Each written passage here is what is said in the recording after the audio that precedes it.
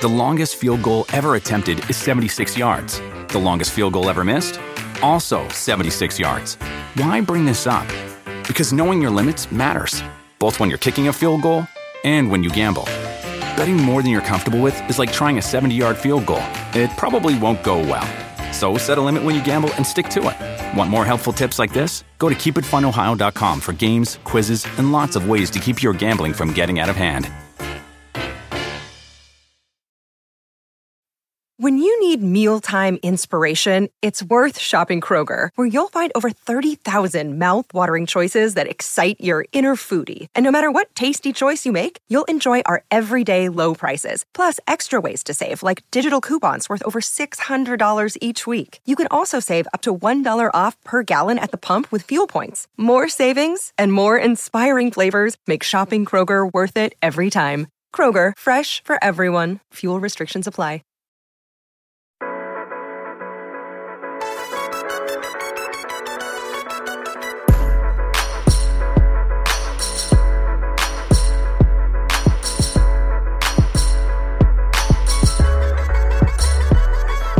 Hello, my friends, and welcome to another episode of the Roto World Football Podcast. My name is Josh Norris, joined as always on this game-by-game preview show where we cover every single fantasy-relevant player out there. His name is John Daigle. That is Hayden Winks, and as always, he never leaves. It's Patrick Daugherty. Gentlemen, how are we doing? Not counting down the days. We're all, Gentlemen, it's week 15. The one thing that I ask when you first make a comment, your first comment of the day. So, Pat, we're going to redo this. All right. Crank it up 20%. Okay. So show some excitement, some energy that we get to sit here in these homes and apartments and condos and wherever John Daigle is and never leave. Let's crank it up. Pat, how you doing? I'm great. Happy to be alive. Daigle and Hayden, I don't know if you listened to the show I did with Pat and Denny, but we talked about how big of a poltergeist Pat and I were. Denny apparently was some Boy Scout who never broke any of the rules, which was shocking to me. Hold on. I actually was like that too. I was a huge rules follower as a kid. But you found your gifts, is what I'm alluding to, Pat. You were on the show yesterday. So Hayden and Daigle, where do you fall on the spectrum? I wasn't peeking for gifts under the Christmas tree. That's nonsense. What? That's nonsense. I was unwrapping the present and studying how my mother wrapped it and wrapped it back up after I saw the gift. And then she discovered the system of putting the gift inside cardboard boxes, inside other boxes, even taking the gift out of their own box and putting it in another box before she put it in other boxes. She outworked me under the tree. I think Daigle is the worst among us because I never, once it was wrapped, I never took anything off. That was sacred at that point. But pre-wrapping is when I would investigate. I tore my N64 box. I tore a little corner and I would just stare at the colors on the cardboard and be like, I cannot believe this is going to be mine in 20 days or whatever. Just because there's a goalie doesn't mean you can't score. That wrapping meant nothing to me. Buying a Master Mechanics tool set usually means high prices, higher interest rates, and who knows how many years of monthly payments. But at Gear Wrench, we don't believe that your tools should take years and years to pay for.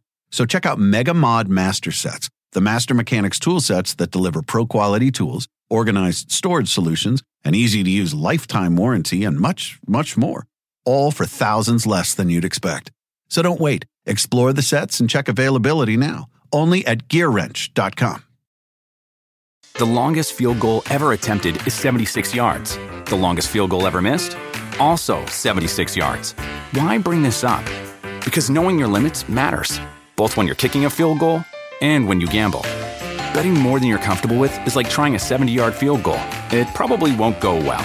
So set a limit when you gamble and stick to it. Want more helpful tips like this? Go to keepitfunohio.com for games, quizzes, and lots of ways to keep your gambling from getting out of hand.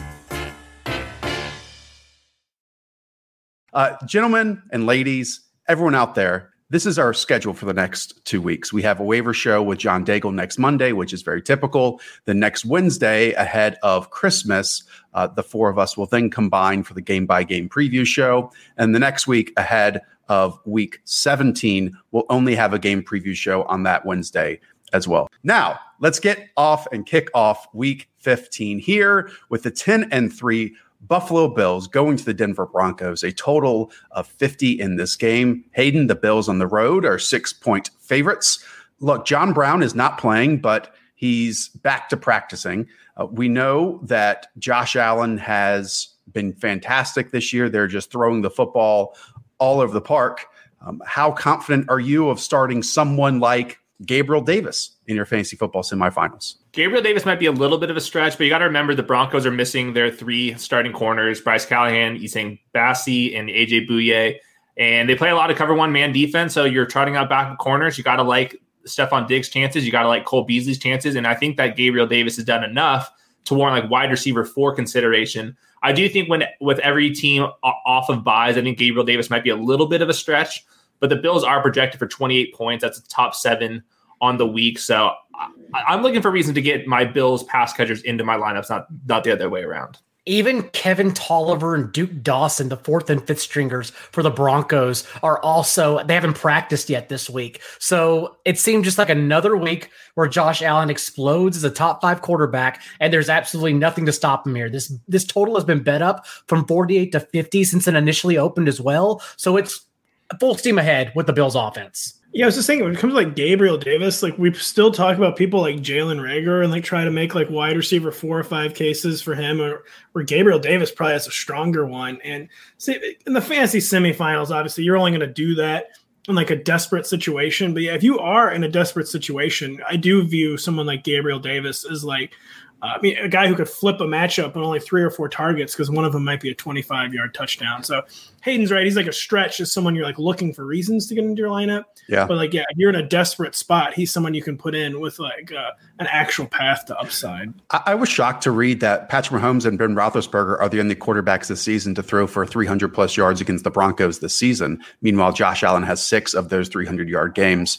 I'm not saying like, the Broncos defense, especially with the injuries you guys just talked about, is worthy of fearing with that 300-yard number, especially what we've seen with Brian Daboll just abandon the run. I will also say, though, Hayden, this Broncos pass defense is very willing to give up receptions to running backs. And in the games that they've played together, Devin Singletary leads Zach Moss in targets 34-16. This obviously isn't a weekly fantasy or season-long fantasy conundrum we might have, but Devin Singletary obviously is much more adept in the passing game right now than Zach Moss is. The issue is their snap counts just keep going back and forth. Last week, Zach Moss, Devin Singletary was out-snapped by Zach Moss 30-44. The other week, it was the other way around. Both of them kind of had fumbling issues. I think Zach Moss probably the better bet near the goal line, but you're still worrying about Josh Allen. And like you alluded to, the Bills are 3rd in neutral pass rate. So I don't really want to start Devin Singletary or Zach Moss because, quite frankly, I really can't even be very confident in ranking those two just in their own backfield right now. Yeah, and the Broncos are allowing a lot of rushing stats to quarterbacks, and we know Josh Allen has over 30 rushing yards in 5 games this season and 6 rushing touchdowns on the year. Daigle, let's quickly talk about KJ Hamler because he was one of the breakout players, of week 14. I would say if you visualize those 2 plays, it was the Panthers sending pressure packages and KJ Hamler being isolated against Rasul Douglas one-on-one and the cornerback just having absolutely no chance because KJ Hamler is one of the fastest wide receivers in the NFL. You can't bank on that each week, right? So people shouldn't try to go back to the well here. Correct. Terrific player, but just circumstance, a matchup play only. Whereas we know who we can trust, and that's pretty much only Tim Patrick and Noah Fant since there's nowhere else to look to at tight end. Tim Patrick is the one who keeps sustaining and keeps chugging along here, despite the fact everyone continues playing Jerry Jeudy over him. But Judy's the one getting these inconsistent prayer yards that just don't go anywhere. Clearly banged up as well. You can tell when he's running routes, he's fighting through this ankle injury that he's been hounded by the past 3 or 4 games. So yeah, for me, it's pretty much Tim Patrick, Noah Fant, and that's about it, especially in, let's say you're going to play this 2-game DFS slate on Saturday. That's kind of where I'm looking to. All right, let's go to the other game on Saturday, Pat. It's the Carolina Panthers against the Green Bay Packers. The Packers at home are favored by 8.5. We know they're 10-3 on the season. This total is 51.5 with the Packers, Pat, expected point total of 30. And it makes total sense, right? You have Aaron Rodgers, who's playing at the top of his game, most likely at an MVP level against a secondary, against a linebacker group against a defensive line group that if he's given time behind one of the best offensive lines in the NFL, or even if he's not, he can pick out these pinpoint passes. And Pat, the beneficiary of that last week was Marquez Valdez-Scantling. Again, I'm going to ask, is this a case where we can go back to the well? That is not, because matchups don't really matter for Marquez. I mean, he is open for a 70-yard touchdown 3 times a game, and we know for a fact he won't convert 2 of them. It's just a matter of if he catches that one of them, and probably 60 to 70% of the time he doesn't. He is against someone, if you're like in a 12 to 14 team league or on a 2-game DFS slate, or of course, I mean, there's slate breaking upside there because I mean he gets those shots once or twice a game. We know that, but yeah, someone in like a season-long fantasy, you were still looking for reasons probably not to play Marquez Valdez-Scantling. But, you know, this match, Aaron Rodgers has reached 3 touchdowns in 10 of 13 games this year. Like, that is just insane. And 8.5-point home favorites, really hoping, you know, that finally springs Aaron Jones, who is basically, speaking of 70-yard touchdowns, like since, like over the past month, he's been like 1 77-yard touchdown, like not a whole lot else. Hopefully being such a massive home favorite against the team, yeah, that's really just like limping to the finish line, finally gets Aaron Jones like back into that top 5 or 6 at running back. Sharp Football's Dan Pizzuto wrote in his Monday morning 1st and 10 column that everyone should read, that the reason Drew Lock was successful because the Panthers defense has crumbled of late. Since week 9, bottom 4 in yards per attempt through the air. And now they get Aaron Rodgers, who is going for an MVP award on national television in the primetime game at night. So it's not going to be pretty. Having said that, it does create a good environment because we're getting DJ Moore back for the Panthers in this game. Robbie Anderson still chugging along here. We Mike Davis settling in for Christian McCaffrey, now clearly healthy, I'm guessing, after 16 of the team's 20 backfield touches following the bye week last week. So I like the game environment for a lot of pieces in this one. Yeah, Hayden, the Panthers are only expected to score 21.5 points in this game. That seems a bit low.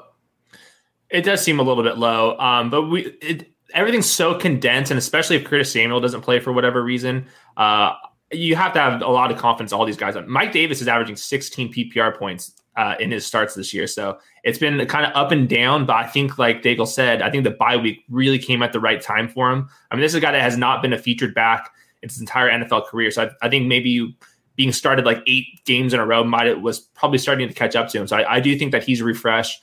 DJ Moore is going to be a nice rebound candidate, and same thing with Robbie Anderson. You want to worry about Jair Alexander a little bit, but like you can't go overboard here because we know that the Panthers are going to pass the ball a lot when they're in catch-up mode. So I think the volume is going to be there, even if Jair Alexander is playing good coverage. The Lions weren't explosive, but it's not like Mike Pettin stopped them. Like they still allowed 2 rushing touchdowns to Swift and Kerryon Johnson. So yeah, of course you like Mike Davis as the RB1 this week.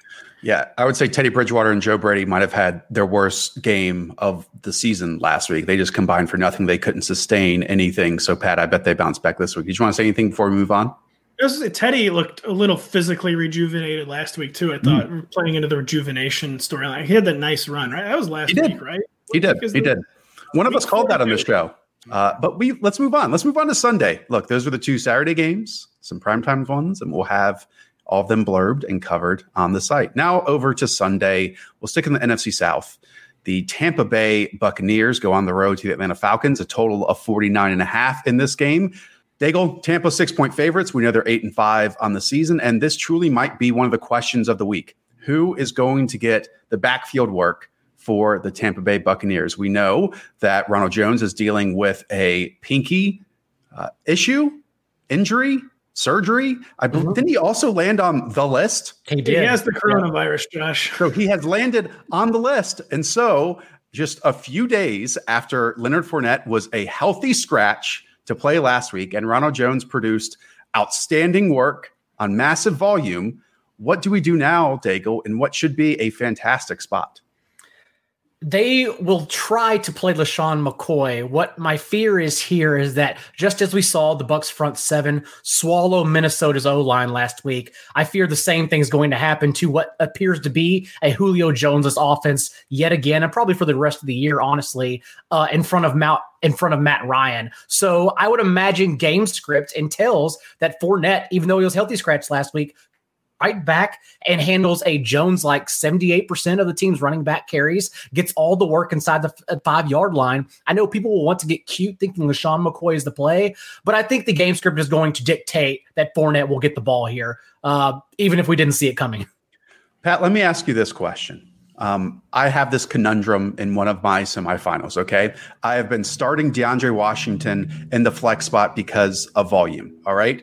Now, in my flex spot, Leonard Fournette is a possibility, someone like Gabriel Davis, where we just mentioned. I mean, these are kind of the positions and the players I'm battling with.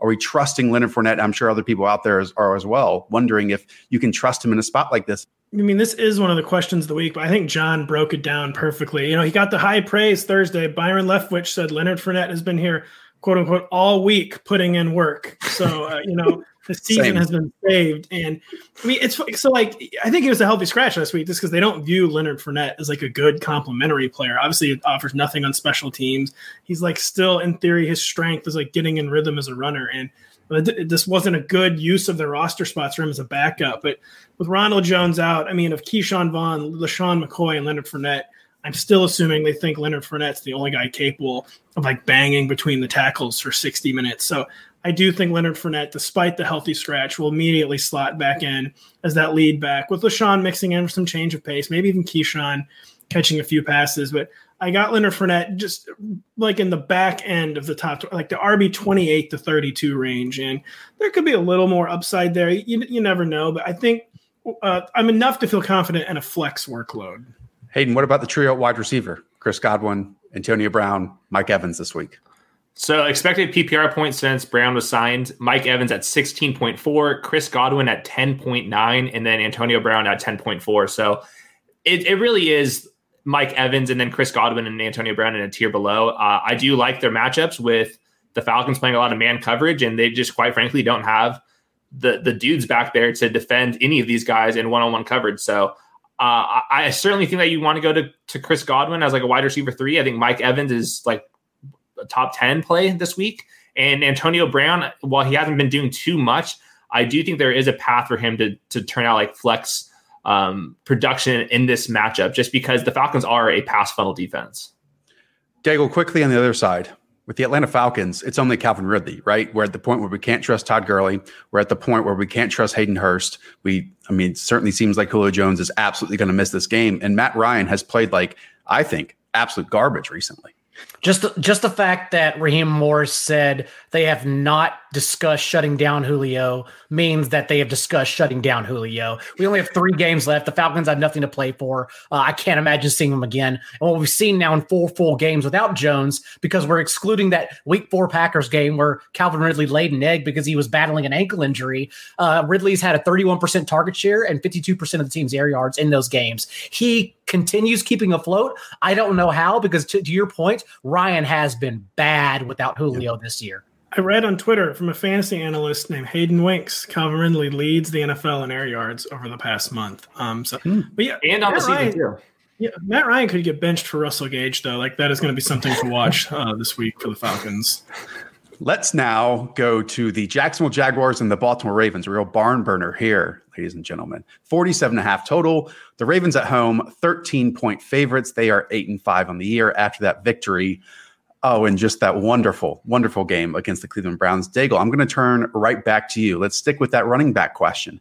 J.K. Dobbins, once again, saw the majority of running back snaps in that contest. Strong start in the semis, question mark? Yes, but Gus Edwards will also be involved. You would think this is the type of game where they just try to get out healthy. They just lean on the running backs for a 14-point win and just call it quits and keep surging towards the playoffs. We saw Mark Ingram play a single snap, and he apparently wasn't upset about it either. Said, yeah, I totally understand. No worries. Whereas Edwards got the ball inside the 10-yard line and just looked explosive. He looked so good, despite the fact that's all he can do is run forward. But him and Dobbins as a tandem, as we've said all year long, and as we've seen occasionally, including last week, can absolutely survive as 2 top 24 backs as long as Ingram's out the picture. And if it continues like last week, and I'd imagine it does, Ingram is out the picture and Edwards and Dobbins are here to stick around. Yeah, against the defense that just gave up one of the biggest rushing efforts of the whole season to Derrick Henry. I mean, collapsed. Right. When you talk about collapsed defense, the Jaguars are collapsed at every single level of the defense. They are packed in on the season. J.K. Dobbins, he's reached 11 carries in 3 straight appearances. You would hope. I think 15 is a very sensible over-under for him this week. I think we can get him higher than 11, more into the teens. And he's just does such good work even on those limited carries that he's top 20. And Gus Edwards, I agree with John, the RB 24 to 30 range. Pat, let me ask you this. Can you trust Lamar Jackson in this spot? Can he get there with the rushing? Because we know Marquise Brown is on the COVID list. We know Miles Boykin is there with him. Mark Andrews had a nice game, I would say, against the Browns. But I don't think we can bank on passing efforts anymore, despite this team he's facing up against with the Jacksonville Jaguars. Can he just get there and rushing alone? I think so. He's been in double-digit carries 6 or 7 games in a row at this point. I mean, over 50 or 60 yards rushing almost every week again for the past 5 or 6 weeks. Has he been the back-to-back QB1? I don't think he's been the back-to-back QB1, but I mean, he has looked fully healthy, and he's over whatever that was Monday night. He's really protesting that it was cramps. I guess we had to take the man at his word. I do think he can get there. It's such a – what's the spread at now? 14? I mean, I guess maybe that worries you. Because like John said, I think this would be a game where the Ravens attempt 45 rushes. And it would stand to reason they want to not expose Lamar Jackson to injury. But it just seems like he can't help but get 13 carries for 60 yards right now. I do hope Monday was a turning point, honestly, for the Ravens offense, that now we see them hit their stride again and we get some good AFC playoff matchups. Yeah, Pat, some numbers to back you up. Since Ronnie Stanley went down, these are the number of carries that Lamar Jackson has in games: 16, 13, 11, 13, 13, 9. Oh. And Lamar has over 50 rushing yards in 10 of 12 games this season. Now, Hayden, I just asked that question. Jacksonville, though, has allowed a 100-yard wide receiver in 9 straight games. I'm not putting my money on any of these. I mean, unless you want to talk about Des Bryant here. But could Mark Andrews have a solid one?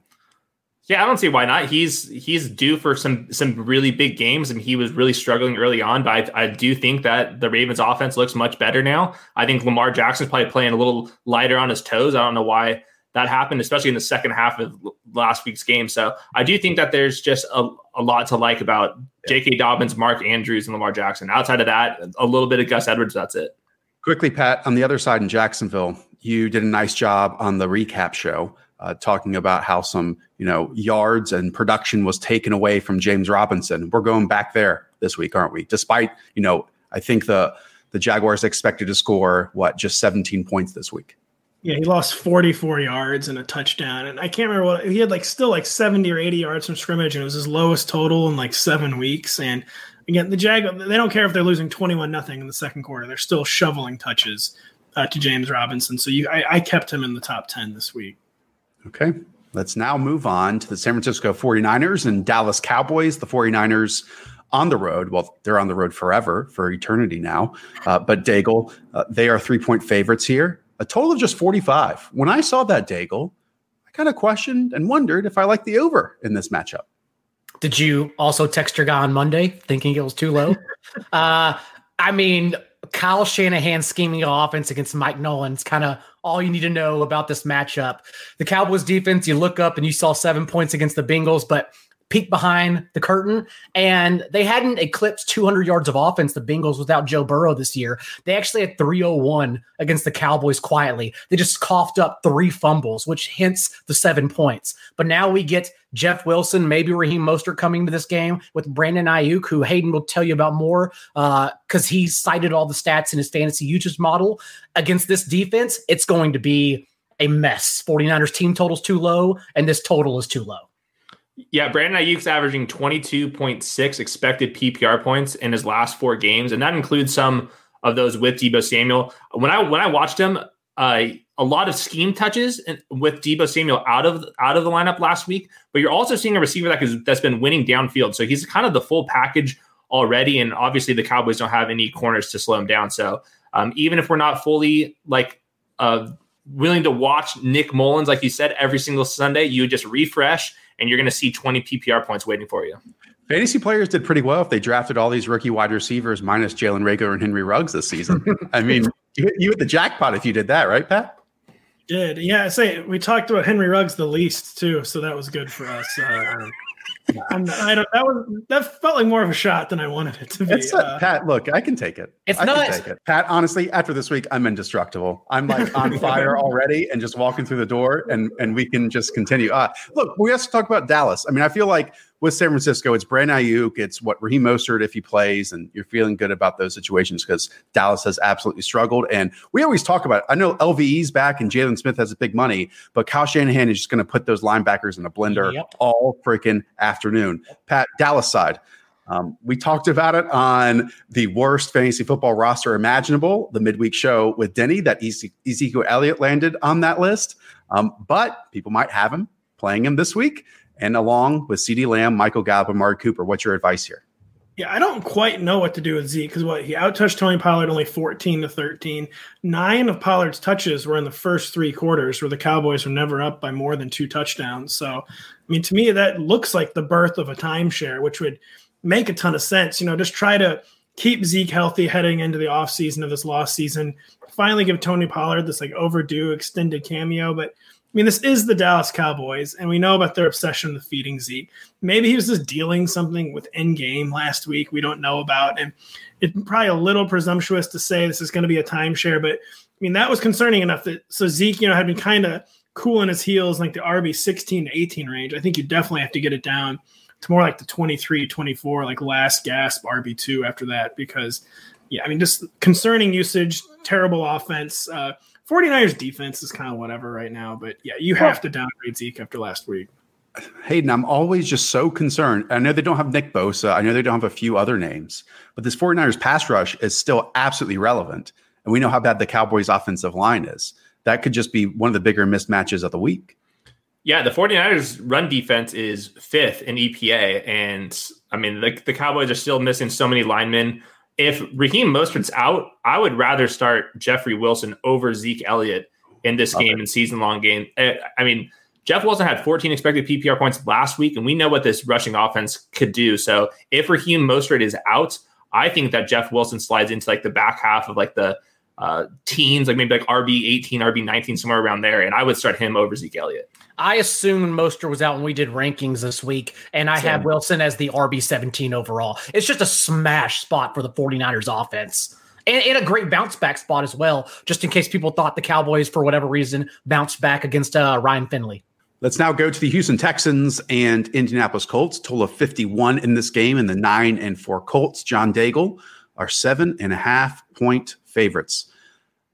We know Deshaun Watson is playing well. We know Deshaun Watson is still dealing with injuries and suspensions and all that kind of stuff, but he's making Chad Hansen relevant each week. Hopefully he gets Brandon Cooks back this week. Didn't these two teams just face off each other a couple weeks ago? So Week 13. Yeah. So Daigle, what's your view on any of the random names that the Texans put out there on the field against this good Colts defense that DeForest Buckner is back and playing well? In this same matchup 2 weeks ago, Deshaun Watson had 340 yards. Nothing stops this train because he's just that good. Hasn't had Fuller for 2 games now. Didn't have Brandon Cooks last week. And yet in these 2 games, he's had 11 total carries. He's completed 70% of his passes. And his box score would have looked better against the Bears last week had Jordan Akins not, quote unquote, lost the ball in the sun. So literally, outside of Akins' hands, nothing has stopped Watson. And I can't imagine it stopping here. Kiki QT now, 4 career games versus the Colts, and he's gone over 100 yards in 3 of them, including the last time he played them 2 weeks ago. And Chad Hansen, they want to be Will Fuller. He's not Will Fuller, but they're plopping him on the outside, telling him to run the same routes. He's only moved to the slot on 24 of 129 snaps in these past 2 weeks. So he is a good play, whether Cooks comes back or not. It's still Cooks, of course, if he returns, but that is yet to be determined. Big question of the week, Pat. Just how high do you have Jonathan Taylor ranked? Very high. Does anyone else want to take the lead on that RB4, which, is kind of like famous, because I believe this did happen earlier in the season too, several times. John Taylor's a top 5 back this week, guys. Career high 135 yards 2 weeks ago, new career high 165 yards last week. We know this is just a collapse. We're talking about collapse defenses. It's a theme. Texans, one of the very worst in the league, one of the very worst against the run. Jonathan Taylor, kind of just checking all the boxes, talking about being more important, more comfortable out of the shotgun formation, breaking more tackles. The team is talking about his increased confidence. All that is manifesting itself in the box scores and the eye test. He just looks ready.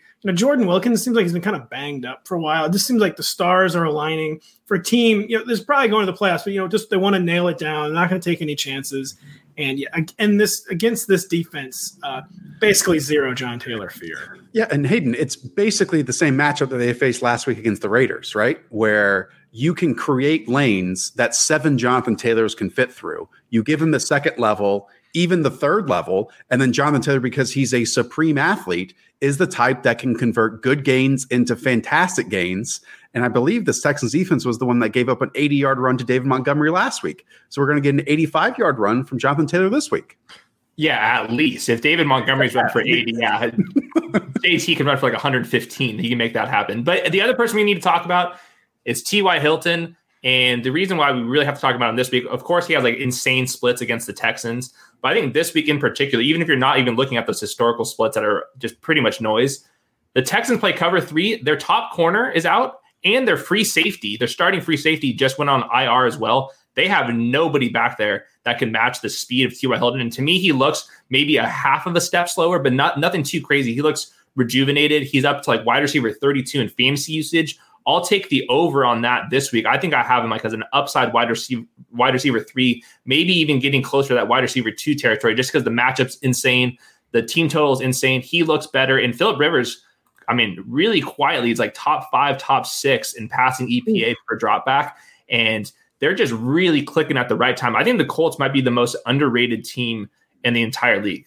Rivers continues to be one of the safest streamers every single week. He can't break into the top 12 really because he doesn't have the rushing equity when all these newcomers like Jalen Hurts are coming around and emerging into the top 10. But Rivers is a safe floor play if you're looking to stream. Having said that, me, who has probably the biggest bias on the show against T.Y. Hilton, snuck him to the top 20 this week because it's that good of a matchup. 3 straight games with at least 80 yards and a touchdown. And I don't know what's happened in that span, but 82% of his targets have been charted as catchable, the highest rate on the team by Pro Football Focus. So something clicked. He got healthy. I don't know, but either way, he's a tremendous play this week.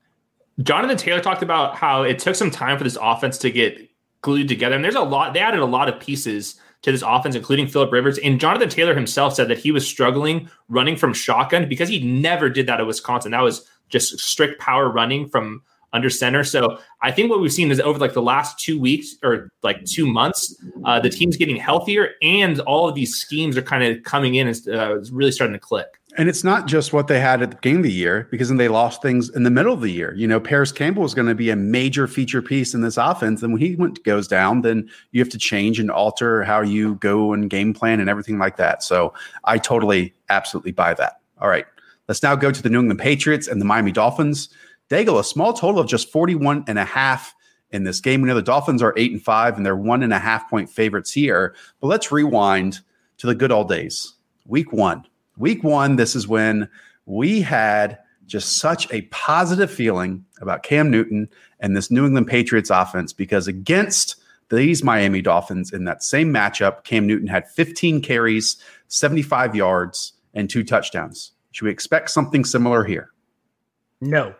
I am very concerned because it seems the more they even talk behind the scenes that we could get Stidham. And I don't think it's all Cam Newton's fault. I think he's worn out. I think he has no playmakers really to throw to, even though that was the excuse for Brady last year as well. But right now, he's the player you shouldn't trust in the fantasy playoffs because it does seem on the verge of calling it quits on the year and just having him go on to his next team this offseason. And again, I don't blame him for that. But yeah, I'm not trusting him or this offense this week. Pat, don't you think that that's their best avenue of success? Because putting Jarrett Stidham in there to face these Miami Dolphins corners and asking him to throw around the park, what are you asking? Like, what are you setting yourself up for? It's absolute failure. And we talked about it at multiple times this season that there has to be some manufactured touches, some creativity, or it's just straight ahead running with Damian Harris and Cam Newton, who are these absolute hammers. And that's their best path to success here. Yeah, it's like, who are you going to manufacture touches for? Like N'Keal Harry. And the problem, Cam Newton, I agree, John, he just looks tired. I mean, his arm is like physically shot, basically. And the running, he still seems fine. They've kind of dialed off the running, even maybe he's dealing with some other physical issues. Like, I agree you should, if I were Bill Belichick, I'd want like set the over under at 10 pass attempts and then like 40 rush attempts. And like they're someone who like they should really just go all Twitter contrarian and establish the run at all costs, because there's just nothing here for this passing game. There's the quarterback's arm is shot, and there's no one capable of creating instant offense except for maybe like James White. But they have like this seems to have no connection with Cam Newton, and it's just a fundamentally broken passing game. I think that there's just such a margin of error, small one, for the Patriots passing offense right now because of separation and pass attempts and all that kind of stuff. So if Cam misses on like 4 to 5 throws, and it makes him look just way worse than I'm not saying he's good, but I mean, it's not, he's not getting 50 attempts, and nor should he. But yeah, go ahead, Pat. It's true. Like they actually last week had some drives like it might have been a different narrative last week. They had a few drives like bogged down in the red zone, and it could have gone a different way. But yeah, the margin for error, like you said, is so thin. Yeah. That, like if they blow 1 or 2 of those chances, it's just over. And really, it wasn't even the offense last week. The defense, the Rams just pushed them around all over the field. And once you go 3 and out twice in the first quarter, and the Rams just keep on churning down the field, you're done. Like that was the game. Yeah. And not having Isaiah Wynn at left tackle was a major issue. We talked about that on the show. Hayden, on the other side, this Miami Dolphins running back situation is still a discussion, because we've had DeAndre Washington see a lot of backfield touches over the last couple weeks. But now I think Salvon Ahmed might be returning in this game. What's the news and notes here? Well, I honestly have no idea. This is just a backfield. You wait till Friday, you see who's cleared, who's back from whatever list that they're all on, and then you hope Myles Gaskin is the one that's sitting there, because he's been the best. When Myles Gaskin is ready, that's when they go full bell cow roll with Myles Gaskin. But when I looked at, I have a PPR points over expected, and all of these running backs, doesn't matter which one, all of them are like the bottom. It's like Zeke Elliott, and it's like Myles Gaskin, DeAndre Washington as the worst backs in terms of efficiency this year. So you have to hope that Myles Gaskin gets cleared, but yeah, who knows? We're just fully waiting for more information, because Matt Breida declared himself 100% healthy, but they don't have to update Myles Gaskin's status because he's on the COVID list, so we don't know. And Salvon Ahmed's just getting limited tags, so we just have no idea right now. The player I'm waiting to hear about is Lynn Bowden, because Devontae Parker and Gesicki have been limited at practice. We don't know if they're going to play. And Bowden, of course, led the team in routes run last week with 51, had 9 targets, matched Mac Hollins, and then also got thrown under center for quarterback for a couple plays. More importantly, he's eligible at running back on Yahoo and ESPN. So if all these guys are out and you can get Lynn Bowden as your running back, honestly, if they're out, like he's a better play than Zeke at that position. Because we know targets are more important than carries. And if he's going to get 9 to 12 carries, again, I don't know how this offense scores 14 points. I don't know if either offense scores 14 points this game, but the targets are going to be there. I've enjoyed people going back and rewatching that Tua performance last week. And we talked about in the recap show that it looks a lot better than what the stats might indicate, because he was making throws in that first half that his wide receivers were not coming down with, and they were asking him to do a lot more. They were putting a lot in his plate. We've joked about this Patriots defense, but only Deshaun Watson has thrown for 300+ yards against the New England Patriots this year. And with the lack of weapons, like who has worse wide receivers in this game is going to be a big question mark, and who can create offense. And that's why it is the lowest total of the week of 41.5. The longest field goal ever attempted is 76 yards. The longest field goal ever missed? Also 76 yards. Why bring this up? Because knowing your limits matters, both when you're kicking a field goal and when you gamble. Betting more than you're comfortable with is like trying a 70-yard field goal. It probably won't go well. So set a limit when you gamble and stick to it. Want more helpful tips like this? Go to keepitfunohio.com for games, quizzes, and lots of ways to keep your gambling from getting out of hand. Let's move on. The Chicago Bears, Minnesota Vikings, both teams are 6-7. The Vikings at home are 3-point favorites and a total of 47. Pat, David Montgomery. It's here. We love it. Week 15. He's important. How good can he be against a Mike Zimmer-led Minnesota Vikings defense? Yeah, thankfully for him, still a very banged up Vikings defense. And so, the past 3 weeks have been like as soft as the schedule can get for running backs. But in the past, that wouldn't have really mattered for David Montgomery. That wouldn't have meant that he smashed. But he had the 3 biggest fantasy outputs of his entire career. Has been quite literally on like winning leagues right now. And this matchup is nowhere near like as soft as those past three. But I mean, do any of us view the Vikings as a stay away matchup at this point? I mean, no. David Montgomery still like it's weird because some of those games he only got like 10 or 11 carries and was still returning this massive value. So I guess maybe that's like the one red flag. But I see nothing to be concerned about. I see more to be concerned about for Mitchell Trubisky, who has had just very little career success against Mike Zimmer. I think he has 2 touchdowns in 5 games against Mike Zimmer. But yeah, I mean, David Montgomery, it still does not feel natural. But I think all of us are probably in agreement that he is in the top 12 at the very least. I mean, he's averaging 17.6 PPR points without Tariq Cohen this year. I mean, that's RB1 numbers, and the workload's only getting bigger, it seems like. And like you said, sometimes that is 11 carries, but that also is like 7 targets. So, I mean, he's got one of the best workloads in all of fantasy right now. The only concern with this game in general is 26 in neutral pace, 28 in neutral offensive pace. So it's going to be a slow game.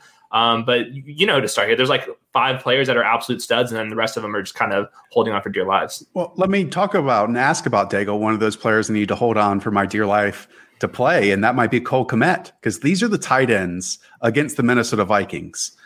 You have Mo Alley Cox, 5 catches, 111 yards. Jonnu Smith, 5 catches, 61 yards. Hayden Hurst, 4 catches, 57 yards, and a score. Robert Tonyan, 5 catches. I can keep going down this list, like 79 yards for him, right? Can Cole Kmet fit in this list after this game?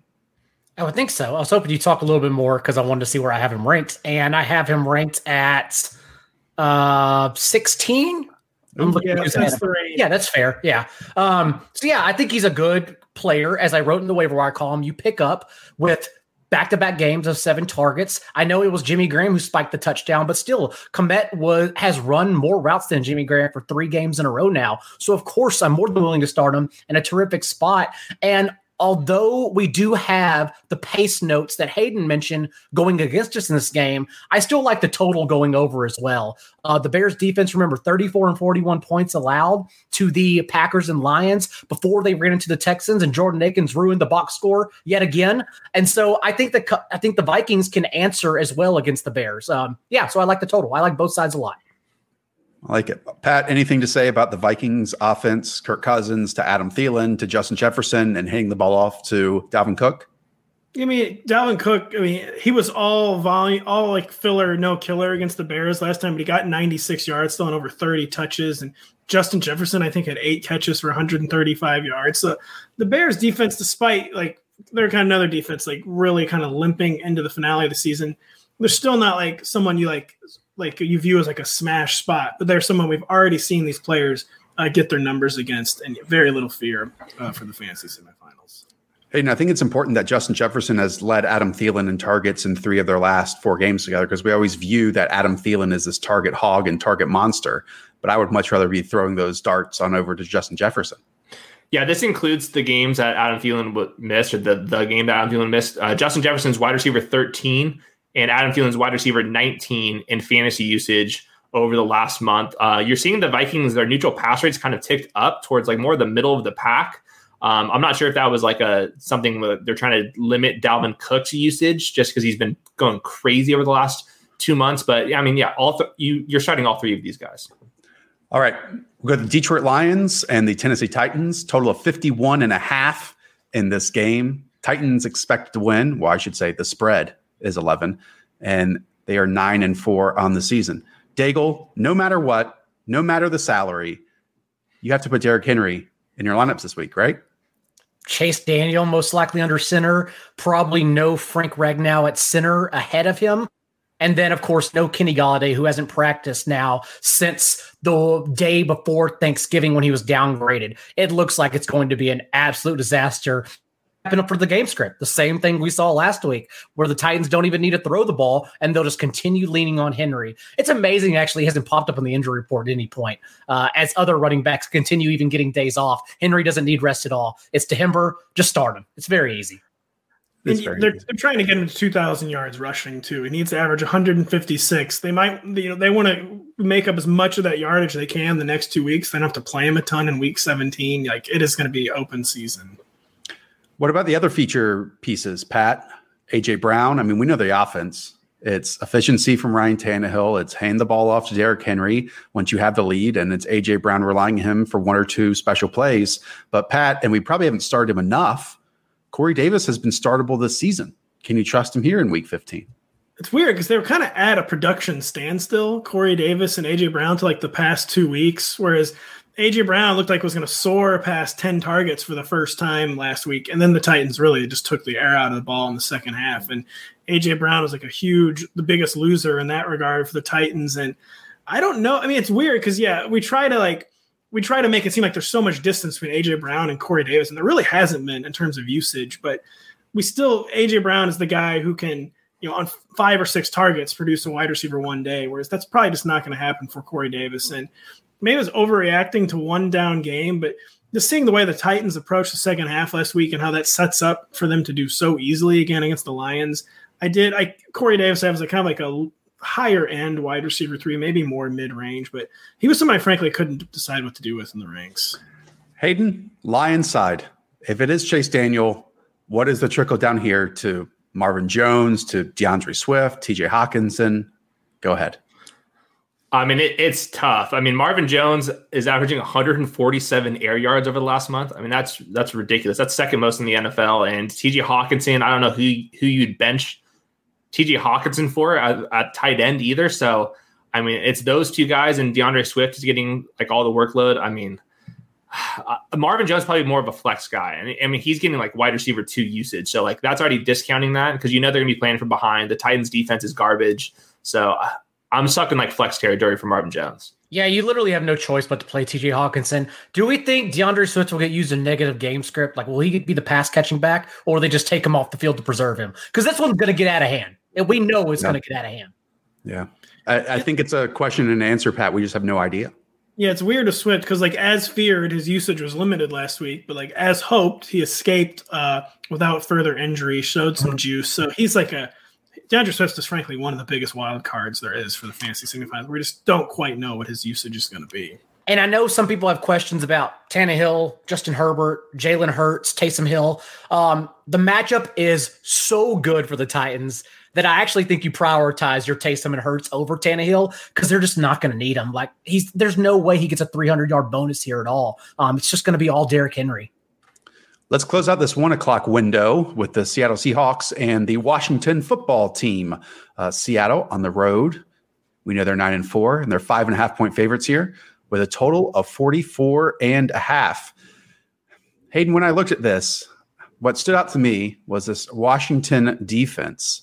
We know that they can attack the passer. We know how much chaos they caused last week, but quarterback rushing has been very successful against them. Kyler Murray, 8 carries, 67 yards, 2 touchdowns. Lamar Jackson, 7 carries, 53 yards and a score. Even Daniel Jones, 7 carries, 74 yards. Could we see a rejuvenated, young, youthful, mobile Russell Wilson against Washington? Or could our fears also happen where the Seattle offensive line is just absolutely overwhelmed? Yeah, I feel like those rushing stats might be a little noisy. There's nothing about Washington's defense. I mean, they play a lot of zone coverage and they have insane front seven. So I'm not sure why we would think that is like stable rushing projection for Russell Wilson. But I mean, he's still a quarterback 1, even if he's not running the ball around. I mean, he's not like the elite smash quarterback that he was earlier on in the season, just because those were unsustainable passing rates. But yeah, I mean, you start DK Metcalf, you start Chris Carson, you start Russell Wilson. The guy that, I mean, people are struggling to start right now is Tyler Lockett. And I get it. He's just been, he's averaging 11.1 expected fantasy points since that huge game. And Rotopad listed the numbers. It's like a lot of like wide receiver 55s, wide receiver 62s since that game. So you play him for the upside, but he's become like one of the highest volatile players in all of fantasy right now. Yeah, he's the wide receiver 45 by average points over the past 5 weeks. And I mean, we're supposed to feel like, we have like a reason for everything. Tyler Lockett, I don't know what to do with Tyler Lockett anymore. Like, I know he's a very good player. I have a hard time believing he's going to keep producing as like a wide receiver 4, but he's someone I've kind of I have faded out of the wide receiver 2 rankings. Even if by the end of the season, we know he'll finish as a top 24 receiver. I just frankly do not know what to do there anymore.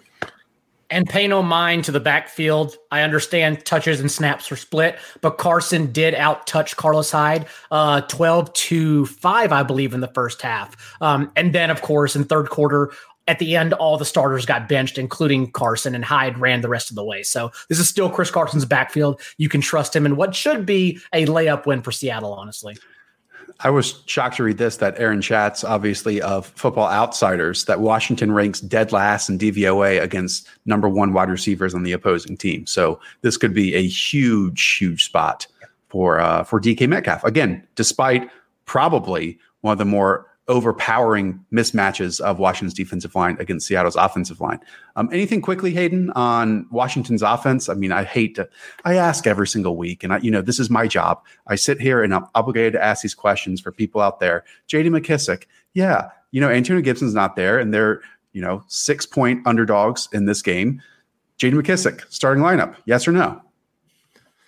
Alex Smith, it seems like he's not going to play. He didn't practice on Thursday, I believe. So I don't know. I mean, Alex Smith or J.D. McKissic was kind of Alex Smith boy and not Dwayne Haskins. So good point. I don't know. I mean, he's like at best like a RB3 in PPR leagues. I don't want to play J.D. McKissic. Yeah. Terry McLaurin is the one that everyone's fretting over because he's practically disappeared. Having said that, it is a good matchup. I don't believe Seattle's defense has improved whatsoever. I just think they've played Jared Goff, a game that Kyler Murray got injured during, Colt McCoy, Carson Wentz, and Sam Darnold the past 5 games. That doesn't improve defense. That means you got gifted the softest of matchups. The issue is it's another soft matchup against Dwayne Haskins. Dwayne Haskins, of course, targeted Terry McLaurin at a team high rate last year, but he still averaged only 8.3 fantasy points per game with Haskins because those targets were bad. So McLaurin's going to get a lot of targets in a good matchup. Will they sell over his head? Probably. So I rank them more as a wide receiver 3, even though we know his talent is wide receiver 1 worthy. Before we move to the 4:00 games, I do want to say, if you all play NBA fantasy, especially season long, the gentlemen over at the NBA section conducted their own mock draft, their own live draft. You can go and find that at rotoworld.com/hoopsmock. It was very similar to ours. 1 host, 3 rotating guests that they change over every 3 rounds. I'm sure it has very actionable information with very, very noteworthy guests. So again, going over to rotoworld.com/hoopsmock. All right, Pat, turning to you with this Philadelphia Eagles at the Arizona Cardinals matchup, a total of 49.5. Cardinals at home are 6-point favorites. We know they're in the playoff hunt at 7-6, but I actually want to ask about the opposing quarterback, the one who put up a lot of rushing points, I think on 12 or 13 carries last week, Pat, and that is Jalen Hurts. He got all the way up to 20 fantasy points last week. We talked about him earlier in the week, but where are you with Jalen Hurts and landing on him in your rankings? Yeah, he finished as the QB11 last week with only 167 yards passing because of his Taysom Lamar power on the ground, where his first start, he turns it in to a 100-yard day against a Saints defense that had not allowed a 100-yard rusher in 55 games. And Jalen Hurts starts 1 game, and both he and Miles Sanders got over 100 yards. And, the Cardinals defense, it seems like just all year, like a surprisingly feisty and decent defense, but this is not as stiff of a test as the Saints were. And Jalen Hurts, when the passing floor is so low, I feel like especially after only 1 start, you can't quite just jam him into the top 10. But he is definitely QB1 adjacent, where I've kind of been fluctuating between like the QB 12 to 14 range. And because the running's not going to go away. He's a legit dual threat. As a passer, he was at least quick and decisive. We're not going to get a ton of attempts, but he's playing the game like a gear faster than Carson Wentz. And we know that the rushing was obviously not a fluke. And I feel pretty comfortable putting him in that QB1 mix. And it's a weird week. Do you start Phillip Rivers? Do you start Jalen Hurts? This is a strange argument wise people, but he is in the top 14. It's also just the overall game environment. You mentioned Kyler healthy, having his 2nd most carries last week, which was not so coincidentally a week he wasn't on the injury report whatsoever in the last 4 games. And then, of course, Jalen Hurts, who had the 2nd most carries of any quarterback since 1950 in their first career start. Arizona has been in this situation before as well. 7 carries allowed to Tua, 7 allowed to Josh Allen, 10 to Russ, and 9 to Cam, all in the last 6 games. So the rushing floor, the health of everyone, excluding the health of Philly's defense, defense who may have to stop a FedEx truck delivering Christmas gifts and pull them out and play corner really quick for them. I love the over in this game. I love both offenses here. Yeah, Miles Sanders had an awesome week 14. We know he's now getting more snaps. It makes sense with a running quarterback like Jalen Hurts, and just the addition of Jalen Hurts and how that changes the scope of a defense should create more rushing lanes, and maybe hopefully does that against the Cardinals.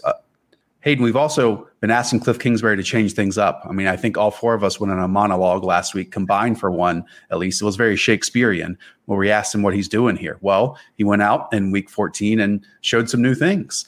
What do you expect for this Arizona offense against Philly's defense, which, as Daigle mentioned, is missing a few pieces, but did a very good job last week against Taysom Hill? Yeah, the Eagles typically a man defense, and they switched and they played zone defense against Taysom Hill, which was proved to be the right decision because Taysom Hill just can't read defenses right now. And I wonder if they're going to do the same thing because, I mean, it seems like if you want to stop Kyler Murray from running around, I wouldn't want to be playing man defense. So I do wonder if they're going to play more zone coverage, and you're just going to see a lot of checkdowns to DeAndre Hopkins again. And you're just hoping, if you are thinking about starting Christian Kirk, that he comes down with the deep ball, because that's all he's doing. I mean, we know Kenyon Drake is getting more involved because Kyler Murray isn't rushing as much for a lot of reasons we've laid out on this podcast before. And DeAndre Hopkins is going to roast these corners. So, I mean, this offense seems pretty easy. While we have like big picture issues with the offense that they need to figure out over the offseason, I think for fantasy, we know where to go at least. All right, let's move on to the New York Jets and the Los Angeles Rams. Pat, a ludicrous spread of 17. The Rams are favored in this game. A total of just 43.5, despite that 17.5 point spread. All aboard with the Rams, Pat? Yeah, I mean, I'm all aboard. I mean, not that it's going to be a unique opinion, but Cam Akers, I feel maybe almost too all aboard, where I have him as – it feels like a stunt saying out loud. I don't want to say it out loud. It's honestly not a stunt. I ranked him as the RB3 this week. And, wow. I mean, the guy got 32 touches last week. He didn't just, like, take control of the backfield. He, like, eliminated all competition. You out-touched Darrell Henderson and Malcolm Brown 32-2. Out-snapped the number 2 back, Darrell Henderson, 50-7. In a game where it's a 17.5 point spread, I mean, clearly Darrell Henderson and Malcolm Brown are going to mix in for touches at some point this week. But again, on the theme of collapsed defenses, I mean, the Jets defense might as well not even be on the field at this point. And it's extremely difficult to envision Cam Akers not getting at least 20 carries. And if you get 20 carries against the New York Jets, I mean, big things are going to happen. So maybe it's too hasty, maybe it's too point chasey, but after that 2-week takeover of the Rams backfield, seeing into this matchup, I just could not pass it up. That's just it, though. It has been 2 weeks. It hasn't just been one game. He has 50 of the team's last 58 running back carries and all 11 of their touches inside the 10-yard line the past 2 games. So it seems like they have passed the torch to him. Having said that, I know I've seen Hayden tweet about Jared Goff, so I'll pass it along to him because it's also a terrific spot for the Rams passing game as well. Yeah, the Jets, I mean, you can run on them as well, but I mean, they're the worst pass defense in the league. And if you look at teams playing against the Jets, they have the second highest neutral pass rate, which means that offenses are choosing to pass the ball rather than run the ball when the game's close against the Jets. So I do think with the Jets or the Rams projected for 30.5 points, I think there is a path that Jared Goff could put up top 15 numbers. Robert Woods is he's a star, and same thing with Cooper Kupp. I mean, even though the point spread is massive, I still do think that the Rams passing offense is in even a better spot than Cam Akers. I mean, everyone's going to get theirs in this game, but right. I don't want to discount the Rams passing game just because the point spread's so big. Isn't it just who gets the touchdowns? Is it Jared Goff plunging on the 1 yard line like we've seen him before? Is it Cam Akers or Malcolm Brown or whoever inside the 5 yard line? Is it Tyler Higbee, Jared Everett, whoever in the red zone touches? Because we know that the Jets are going to keep it competitive. We know they're not going to be able to match them. So I don't know, those 5 touchdowns that they score, if 2 of them go to one player, I mean, it's up to that variance, right? Just who finds the end zone, because we're only going to have a certain amount of points obviously needed to score in this game in order for the Rams to win it. The good news is I think it's still only 4 players here. It's Goff, Kupp, Woods, and Akers, and that's about it, unless they throw a wrench into everything. Otherwise, though, the Rams are 4 players. That's what they've been the past 2 weeks, and that's all we need to worry about. And they're 17-point home favorites. They're getting there. And there's no reason to talk about anyone on the Jets, so let's move on.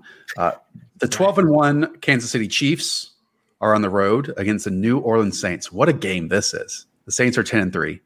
The Chiefs on the road, 3-point favorites. A total of 51.5. Okay. Other than Hayden, Patrick Mahomes, who is your most confident play in this game on either side? I mean, Travis Kelce. Travis Kelce's on pace for record-breaking numbers.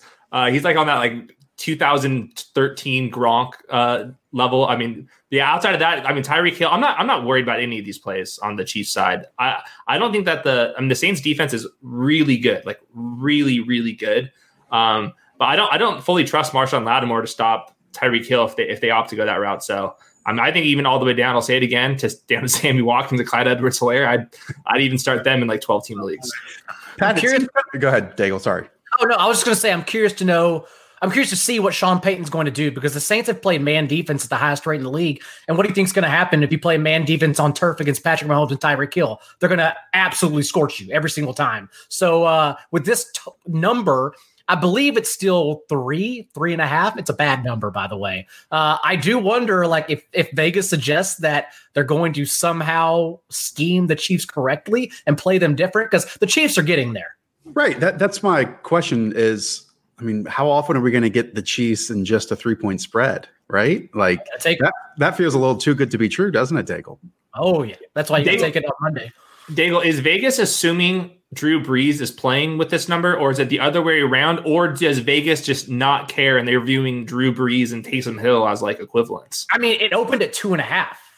And that was really bad. When Brees got hurt, this was the game I like circled on the calendar. I was like, all right, this is when they're trying to get Brees back in the lineup. Like, this is an important game for both of these teams. And I would think they're going to try to get him out there whether he's healthy or not. And the people I trust don't think Brees is going to play. Schefter doesn't think he's going to play. Nick Underhill doesn't.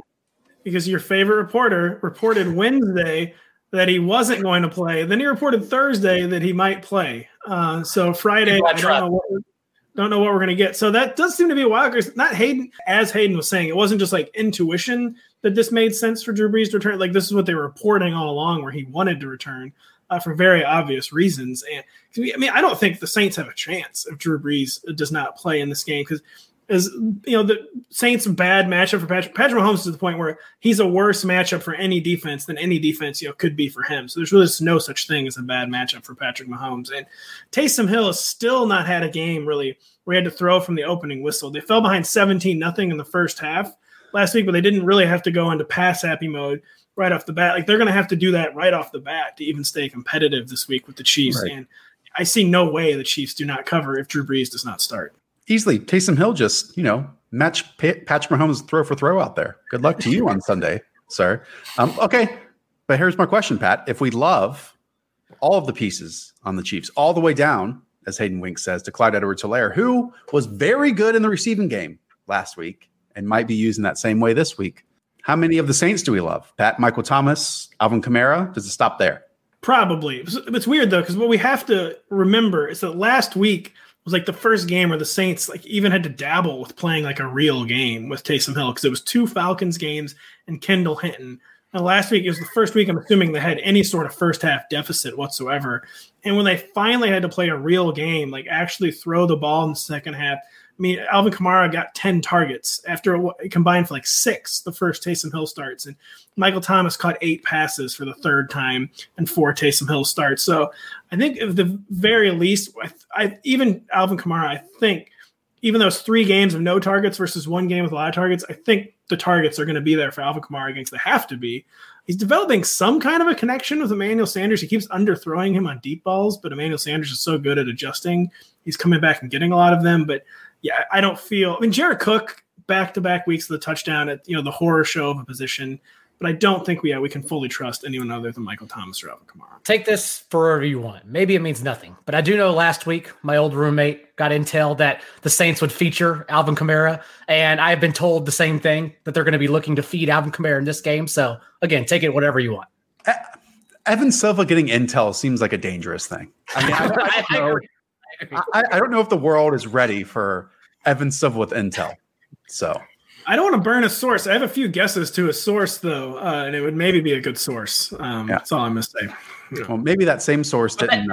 Anyways, we'll move on. To answer your question, though, that's it for me, honestly. Michael Thomas, 33% target share from Taysom Hill, and it gets cut in half, 15% when you go down to Emmanuel Sanders. Pretty much Thomas, Kamara, Taysom Hill. And I still think Taysom Hill's a top 10 play in this game. It could get out of hand, but that means he's going to have the ball in his hands more, and we know he has the rushing upside. Also, he wasn't that bad last week. He nearly got to 300 yards when they asked him to throw. It wasn't that bad. No, just like 17 fumbles this year. That's it. All right. Yeah, but that's what he does.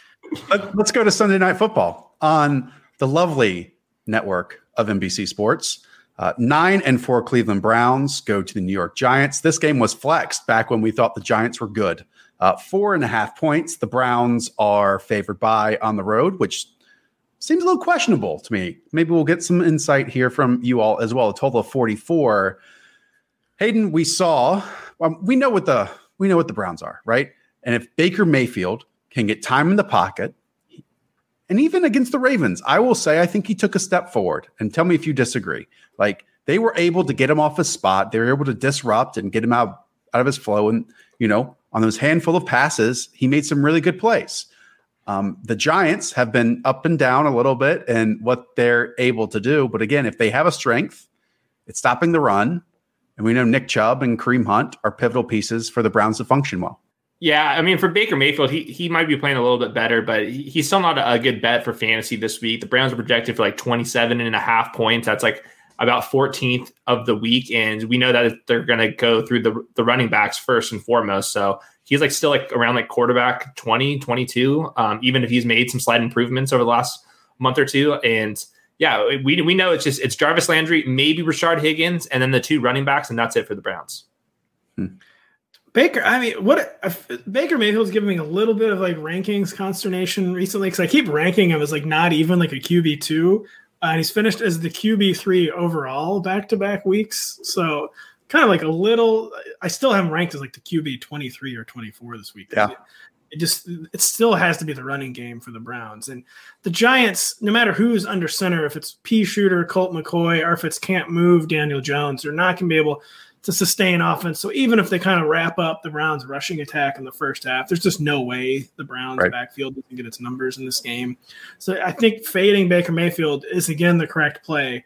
But he's been putting up some numbers lately. Yeah, Daigle, because the reason I brought up that spread, again, of 4.5, is because the Browns have their identity. And I would say the Giants' identity, as Pat just mentioned, maybe it's Colt McCoy, which is just very limiting for that offense, or it's Daniel Jones, where part of what, if Daniel Jones has some magic, it's that uncertainty that he brings to the table of, hey, the blinders are up, let me throw deep downfield, which could work against this Browns depleted secondary, but it's also the mobility that he brings and extending plays or creating with his legs.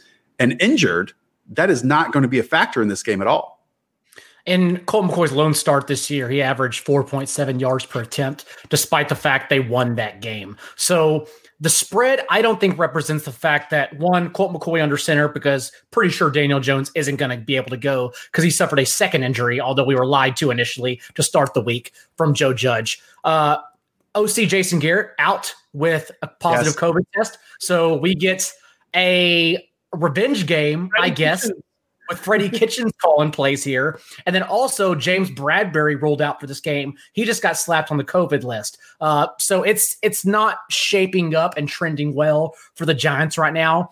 We're in week 15. Baker's not fooling me. Patrick's correct. I don't know why I called you Patrick, but QB 22 overall for me as well. Let's get to the playoffs and let's see what happens. But 2 games and game of the year, the 2020 version of Rams Chiefs that one time. But you're not tricking me in week 15.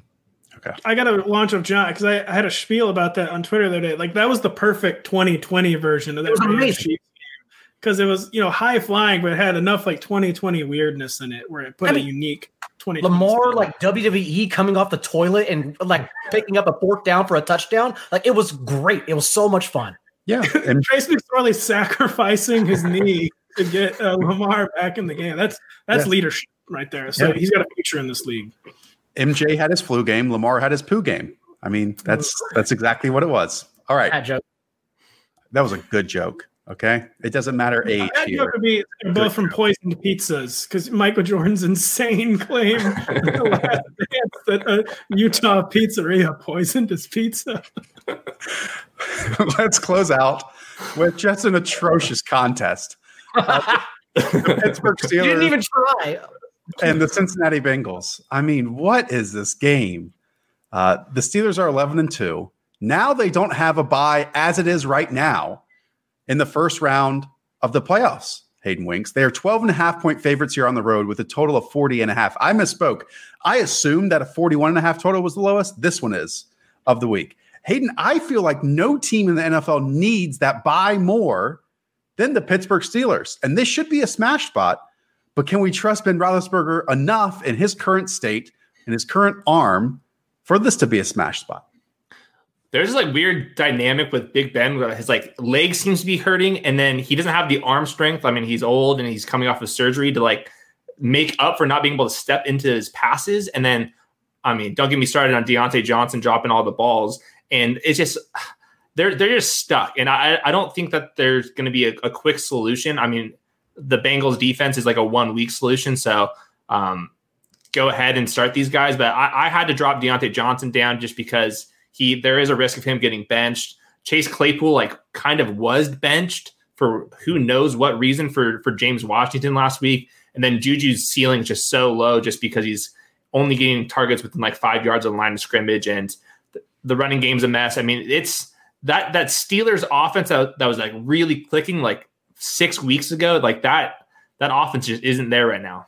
We're going to truly test the limits of Pittsburgh playing to their competition on Monday night because Ryan Finley on one side, who has 9 completions, 7 sacks, and 2 picks on 19 attempts this year versus the Steelers defense. And on the opposite side of the ball, 38-year-old Ben off surgery who leads the league in pass attempts because they just can't run the ball. They don't care to run the ball. They're not even trying. And so I think we're still going to get these 3 wideouts peppered with James Washington mixing in for whomever leads and drops. OC Randy Fichtner came out and said that they still believe in Deontay Johnson. That's why they put him back in the second half. And so I think he will get the start here as a top 24 wide receiver. Does he stay in the game because he has 2 drops in the first quarter? I don't know, but it looks like you can at least confidently start him and hope for the best.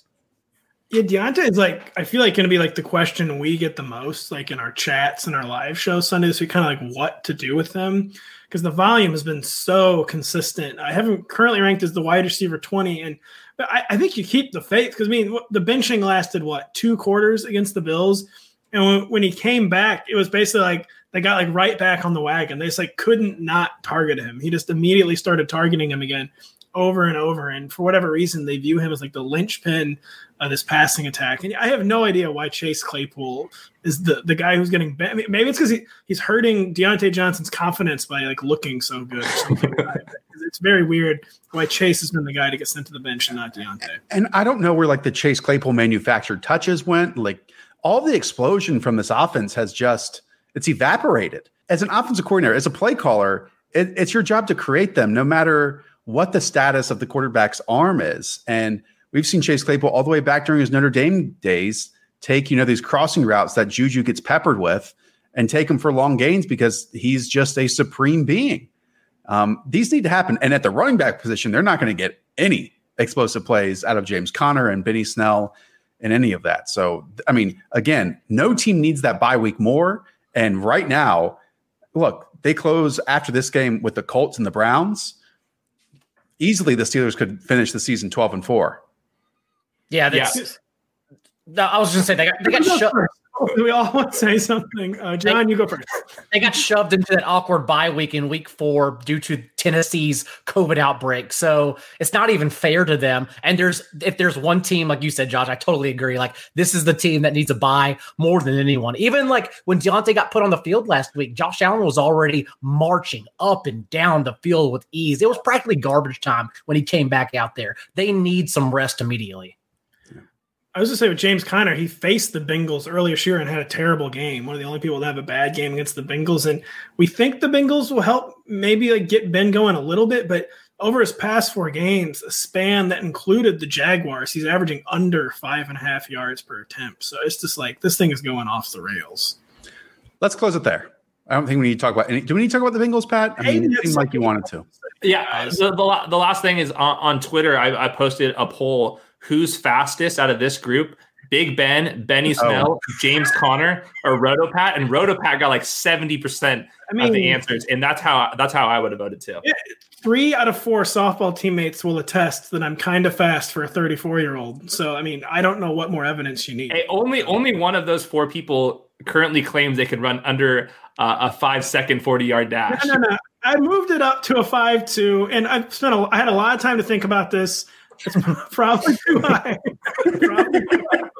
I mean, there have been many days, many memories of the Roto-World Slack chat.